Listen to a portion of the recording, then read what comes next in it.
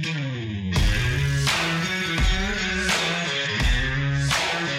well-regulated militia being necessary to the security of a free state. The right of the people to keep and bear arms shall not be infringed. Welcome to another edition of Bearing Arms Cam & Company, the first Bearing Arms Cam & Company of 4 years of resistance as the Biden administration takes shape. What are the most important and emerging threats to our right to keep and bear arms? We're going to talk about that on the program today, but we are also going to be focusing on the resistance to Biden's gun control agenda that we are already starting to see at the state level around the country. So a very important day, a very important show. Glad that you're with us here. And let's talk just for a moment or two about the emerging threats. What are the most critical things to keep an eye on? I would say right now, executive actions.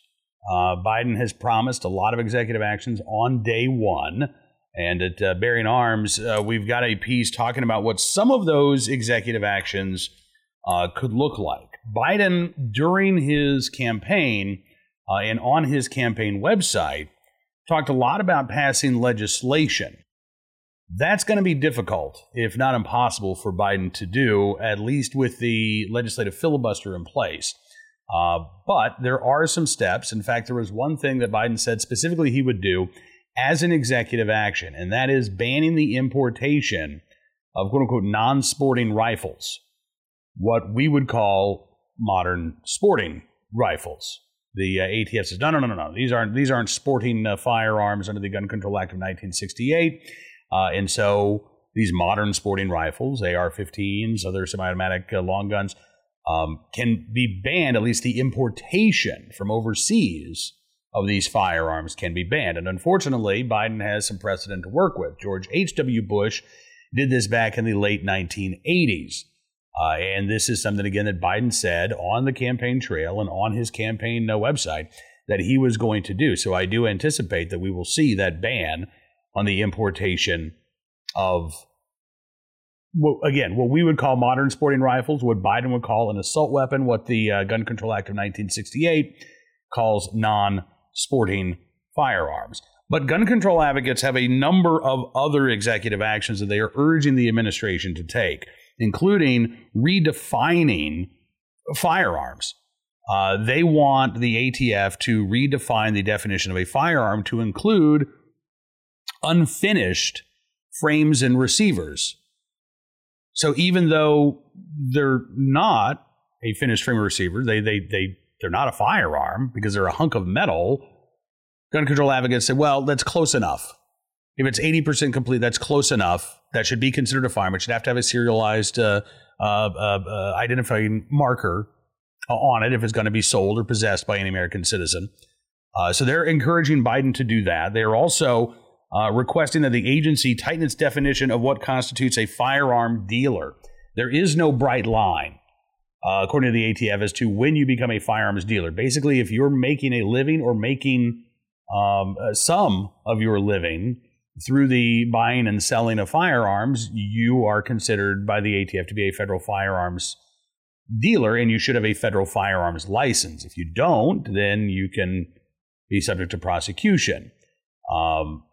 This can sometimes happen, the ATF says, if you sell as few as 2 guns.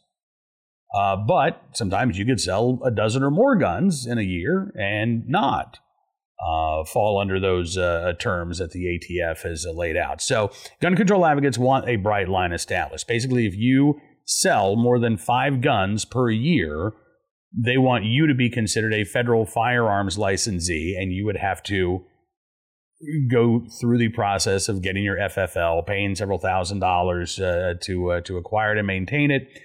That, I think, is going to be a stretch to do via executive action, but they're going to try. I have no doubt they're going to try. They are also asking the Justice Department to require gun dealers to notify the government before a gun is delivered to a buyer when a background check has yet to be completed. Right now, you wait 3 days. If there is no yes, if there is no no, under federal law, firearms dealers can release those firearms. So now ATF doesn't have to be notified. Gun control advocates want the FFL or the seller to tell the government, hey, we've gone ahead and we've released this firearm.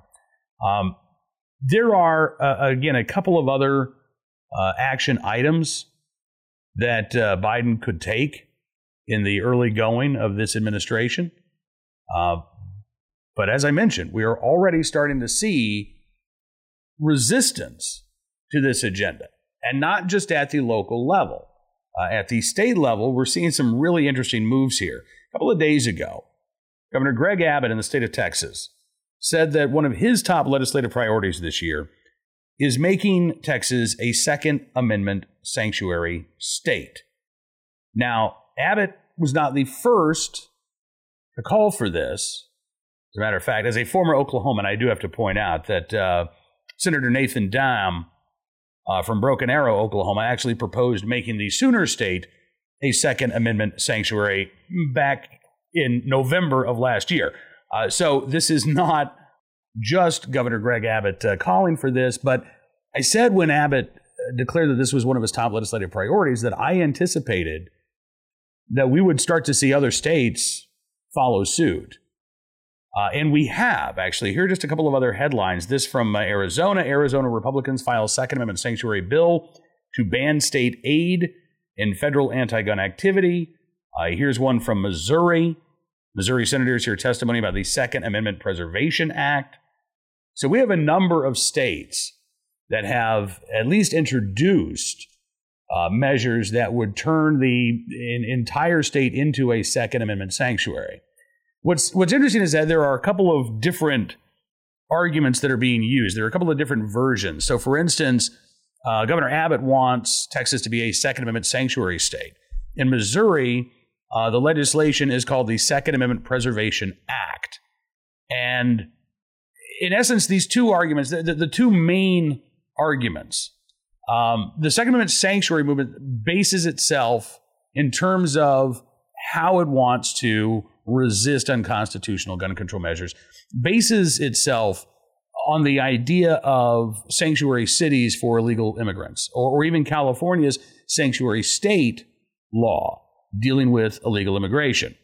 The other way of going about this is to make a 10th Amendment argument, to say that, well, the federal government doesn't have the right to try to infringe on the ability to keep and bear arms, and so we're going to resist any and all federal gun control measures. I'll be honest with you. From a legal perspective, I think the sanctuary route is on more solid legal footing for a couple of reasons. One, you go back to the 1980s, and there was a Supreme Court case called Prince, P-R-I-N-Z. And the challenge at that point was whether or not, or the question that was raised at that point was whether or not states and localities are required to enforce federal law, or whether that's up to the federal government to do so. And the Supreme Court, in essence, said, no, states are not required to enforce federal law. You can't impede the enforcement of federal law, but you are not required as a county sheriff, for example, to actively enforce these federal statutes, but you can't get in the way of federal law enforcement doing so. So we know that, again, states don't have to cooperate with federal laws. And by the way, that goes back in practice long before the 1980s. If you watched my speech for Lobby Day in Richmond on Monday, I talked a little bit about this. Going back to at least the mid-1800s, you can find this philosophy at work. When the Fugitive Slave Act was passed at the federal level in the 1850s, there was widespread local resistance to federal enforcement of those laws. There was also resistance at the state level. We saw this with prohibition. We've seen this obviously with illegal immigration. We've seen this with the legalization of marijuana at the state level while it's still illegal at the federal level. This is, again, a strategy that fits comfortably inside of the Constitution and comfortably inside of statutes that have already been litigated. We know that we can do this. We know that we have the right to do this. A 10th Amendment challenge, on the other hand, is a little bit dicier a proposition, legally speaking, based on existing court precedent. The courts have found expansive powers for the federal government in the Commerce Clause, and a lot of the preservation ordinances. Kansas passed one, Montana passed one a few years ago. There are a couple of states that have basically said, look, what happens inside our borders is up to us in terms of the right to keep and bear arms. The federal government has no place, it says right there in the Second Amendment, shall not be infringed. And so it's up to us, the states, to set our own gun laws. There is no room for the federal government.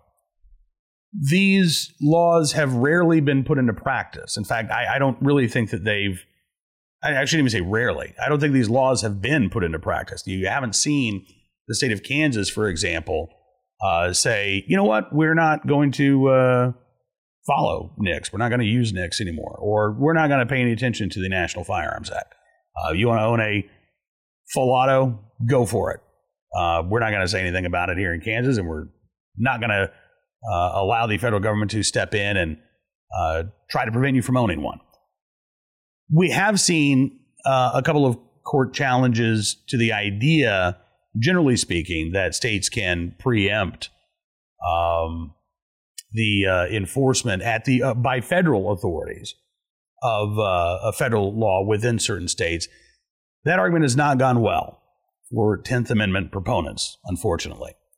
So if I were offering free advice, which I guess is what I do here on this program, if I were offering free advice to lawmakers on how to handle this issue, I would say, and it sounds weird, but I would say look to California for your guide. Because a few years ago, Governor Jerry Brown signed a bill into law that established California as a Second Amendment sanctuary. Were that were the case. No, not a Second Amendment sanctuary state. A sanctuary state when it comes to illegal immigration. And basically laying out that state and local law enforcement agencies were not going to cooperate with ICE. They were not going to lift a finger to help the federal immigration agents do their job. You can like or dislike that bill that became a law, but what's important is that the Supreme Court let that law stand. They didn't hear a case challenging this law, so the law is on the books. And it seems to me like if we were to try to mirror the language of that California bill as much as possible, but apply it to the Second Amendment instead of applying it to illegal immigration, then again, we would be on pretty firm legal ground. And I do anticipate that the resistance to Joe Biden's gun control agenda is going to take many forms, both, again, at the local level, at the state level, and in Congress, and in the courts, as each and every one of these new action items from Joe Biden and Kamala Harris, I think are likely to face a court challenge. But in terms of being proactive, I think we're going to see an explosion of interest in Second Amendment sanctuary communities. The state level Second Amendment sanctuaries, I think, are, I don't want to say they're the most important, but I think that they offer the best chance to see a united front of resistance. But the local measures are important too. You know, in Virginia, in late 2019, probably let's say the 6 weeks or so after election day to the end of the year, in the state of Virginia, in the Commonwealth of Virginia, we saw dozens of counties and towns approve these Second Amendment sanctuary ordinances. Some of them were more symbolic than others, but the basic thrust of each and every one of them was, we're not going to spend our local money. We're not going to fund our sheriff's department to go out and enforce unconstitutional gun control laws. Some of them noted as well that law enforcement has discretion as to what laws they're going to enforce. So if a county sheriff, faced with a finite number of deputies, and a finite amount of dollars decides, well, our priority is going to be enforcing laws against violent crime. Our priority is going to be trying to stop the influx of opioids that are leading to a staggering number of drug overdose deaths. And we're not really concerned about enforcing federal gun control laws. If federal agents want to come in and do that, they're more than welcome to, but it's not going to be our priority. That is a really, really important step. And it is not purely symbolic. It's symbolic now because we haven't seen that assault on the right to keep and bear arms yet. But it doesn't mean that these resolutions are going to be mere symbolism in the future. So we've got a long road ahead of us. We know that the threats to our right to keep and bear arms are real. We have seen anti-gun activists try to use the riot at the Capitol as an excuse to go after the open carrying of firearms. We know that they still, even though it is unlikely that at this point Joe Biden's gun ban and compensated confiscation scheme could get through Congress, we know that they're still interested in that. Their agenda hasn't changed. They still want what they want. But what they can get, right now anyway, is going to be less than everything that they want. And this is how gun control advocates work. This is how politics works. You take one bite at a time, right? And then you go back for more. So we're going to have to do our best to close off the buffet, make sure they can't get a bite to eat, and at the same time, use the power that we have in states that do have pro-Second Amendment majorities to strengthen and secure our right to keep and bear arms, to challenge these restrictions in court, to pursue litigation against the Biden administration if and when they overstep the constitutional bounds that they're limited to and start infringing on our right to keep and bear arms. We are in for a slog. There are going to be setbacks, but there are going to be victories as well. So don't give up hope. And hey, now we got to start using that hashtag resist, like the anti-gun activists did for the past 4 years.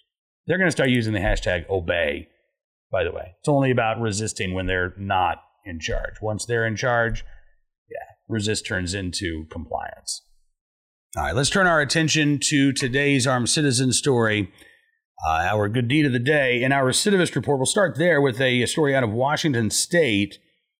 Tri-City Herald reporting on a $200,000 nationwide warrant issued for a 16-year-old who apparently absconded from his, quote, extensive supervision. Yeah. Tyshawn Brooks has 12 convictions from 2019 and 2020. He's 16 years old. He has 12 convictions over the past 2 years, including possessing a gun at school, resisting arrest, a protection order violation, assaults, was accused of shooting a former classmate in the leg while trying to buy an e-cigarette. And now Brooks has a $200,000 warrant out for first-degree assault and first-degree robbery from a January 8th deal. Prosecutors say that went bad. Deputy Prosecutor Kristen McRoberts said that Brooks' whereabouts are currently unknown to police. He is on, quote, selective aggressive probation for his prior cases. Apparently not aggressive enough. 18-year-old Guillermo Rosas Morales drove himself to a clinic in Kennewick, Washington, for treatment not long ago. Bleeding uncontrollably, responding officers heard him screaming in pain. He underwent surgery to repair his femur. 2 gunshot wounds resulted in his thigh bone being broken in 3 places. He was hospitalized for several days while he recovered.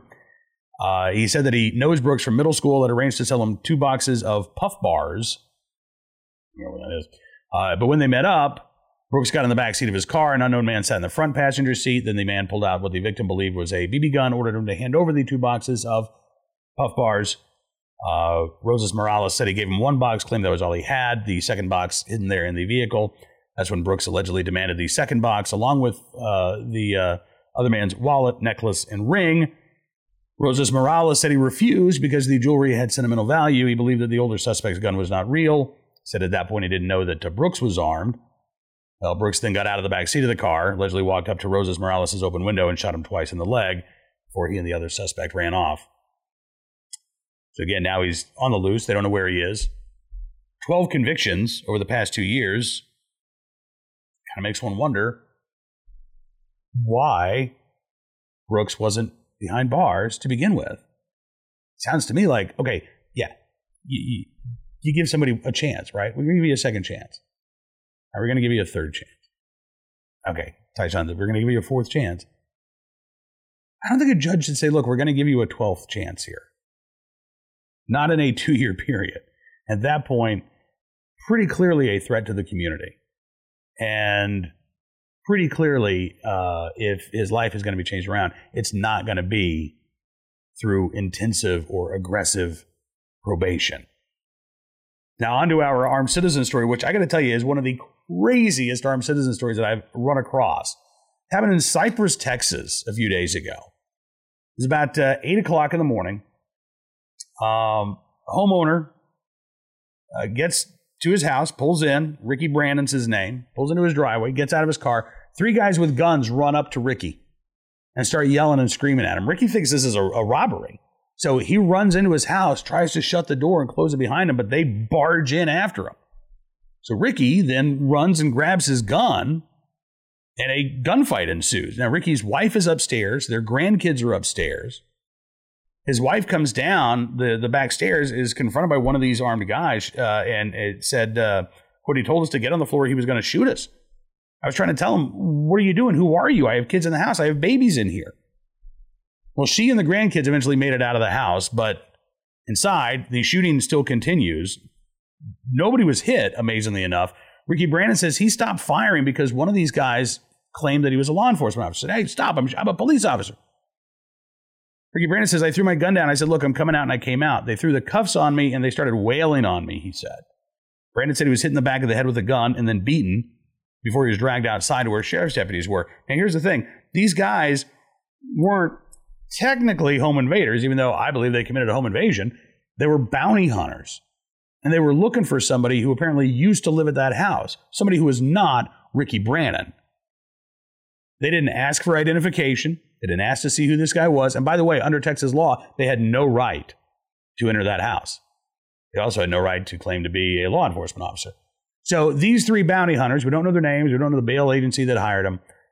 They are now facing charges, I think they're being undercharged, quite honestly. They're facing charges of burglary and felony after entry. I think attempted kidnapping might be appropriate. I think attempted murder might be appropriate, although I guess you have to figure out who fired first. Did these bounty hunters believe that they were acting in self-defense, even though they invaded somebody's home? Anyway, the bounty hunters are facing criminal charges. Ricky Brandon is not facing criminal charges. I hope Ricky Brandon knows a good attorney, and I hope he sues the pants off of everyone involved in this incident where he could have been killed, his wife and grandkids could have been killed for no reason whatsoever, for a case of mistaken identity. It's absolutely unbelievable. But I am glad that Ricky had a gun to protect and defend himself from the folks who thought that he was someone else. Finally today, our good deed of the day. This is a great story from Florida. WINK, with the story of a woman who is actually looking for her Good Samaritan. This woman, Megan Hall, says she's grateful to be alive, and she is looking for the man who performed CPR on her more than a week ago at a Walmart. It was in Fort Myers, Florida. She said she was just there shopping when all of a sudden, she said, I went down. She said it's miraculous. When you drop dead, you have that much time before you know you're not going to be saved. She had a massive heart attack. Thankfully, there was somebody there. She said, I'm not sure where he came from. Behind me, a customer or an employee did heart compressions on me until the ambulance came and took me. And she said, he definitely saved my life. Now, Hall thinks she's going to get to go home today. And she plans on learning CPR when she gets home. She wants to be able to pay it forward. But she says, I would love to find him. I want to know who he is. If he doesn't want publicity, at least properly, let me thank you. So if you were in Fort Myers, Florida, about a week and a half ago, and you saved a woman's life and she collapsed in a Walmart, Megan Hall would really like to say thanks in person. And whoever you are, in the right place, at the right time, and willing and able to do the right thing, we thank you for your very good deed. Now, that is going to do it for this edition of Bearing Arms Cam & Company. But tomorrow on the program, we're going to talk with Cynthia Norman. Do you remember that name? She was the Lyft driver who defended her life from an attempted carjacking in Cleveland not long ago, used her legally owned gun to do it, and was then dismissed by Lyft afterwards because she violated their policy about drivers being armed while they're working for the ride-sharing firm. Yeah, Lyft and Uber both say if you're driving for them while you're driving, you have to be disarmed. Cynthia Norman is going to share her story and talk about what she thinks about that policy and what she thinks the policy really should be. So that's coming up on tomorrow's Bearing Arms Cam & Company. Thank you again for being a part of the program today. Don't forget, you can subscribe to Town Hall Media on YouTube. That way you'll never miss a program. Also, we're on Rumble at Bearing Arms Cam & Company, Apple Podcasts, Amazon Podcasts, Spotify, SoundCloud, and Stitcher. We certainly do appreciate your support. Don't forget to check out bearingarms.com throughout the day for more Second Amendment news and information. And we'll be back tomorrow as well. Until then, be well, be safe, and be free.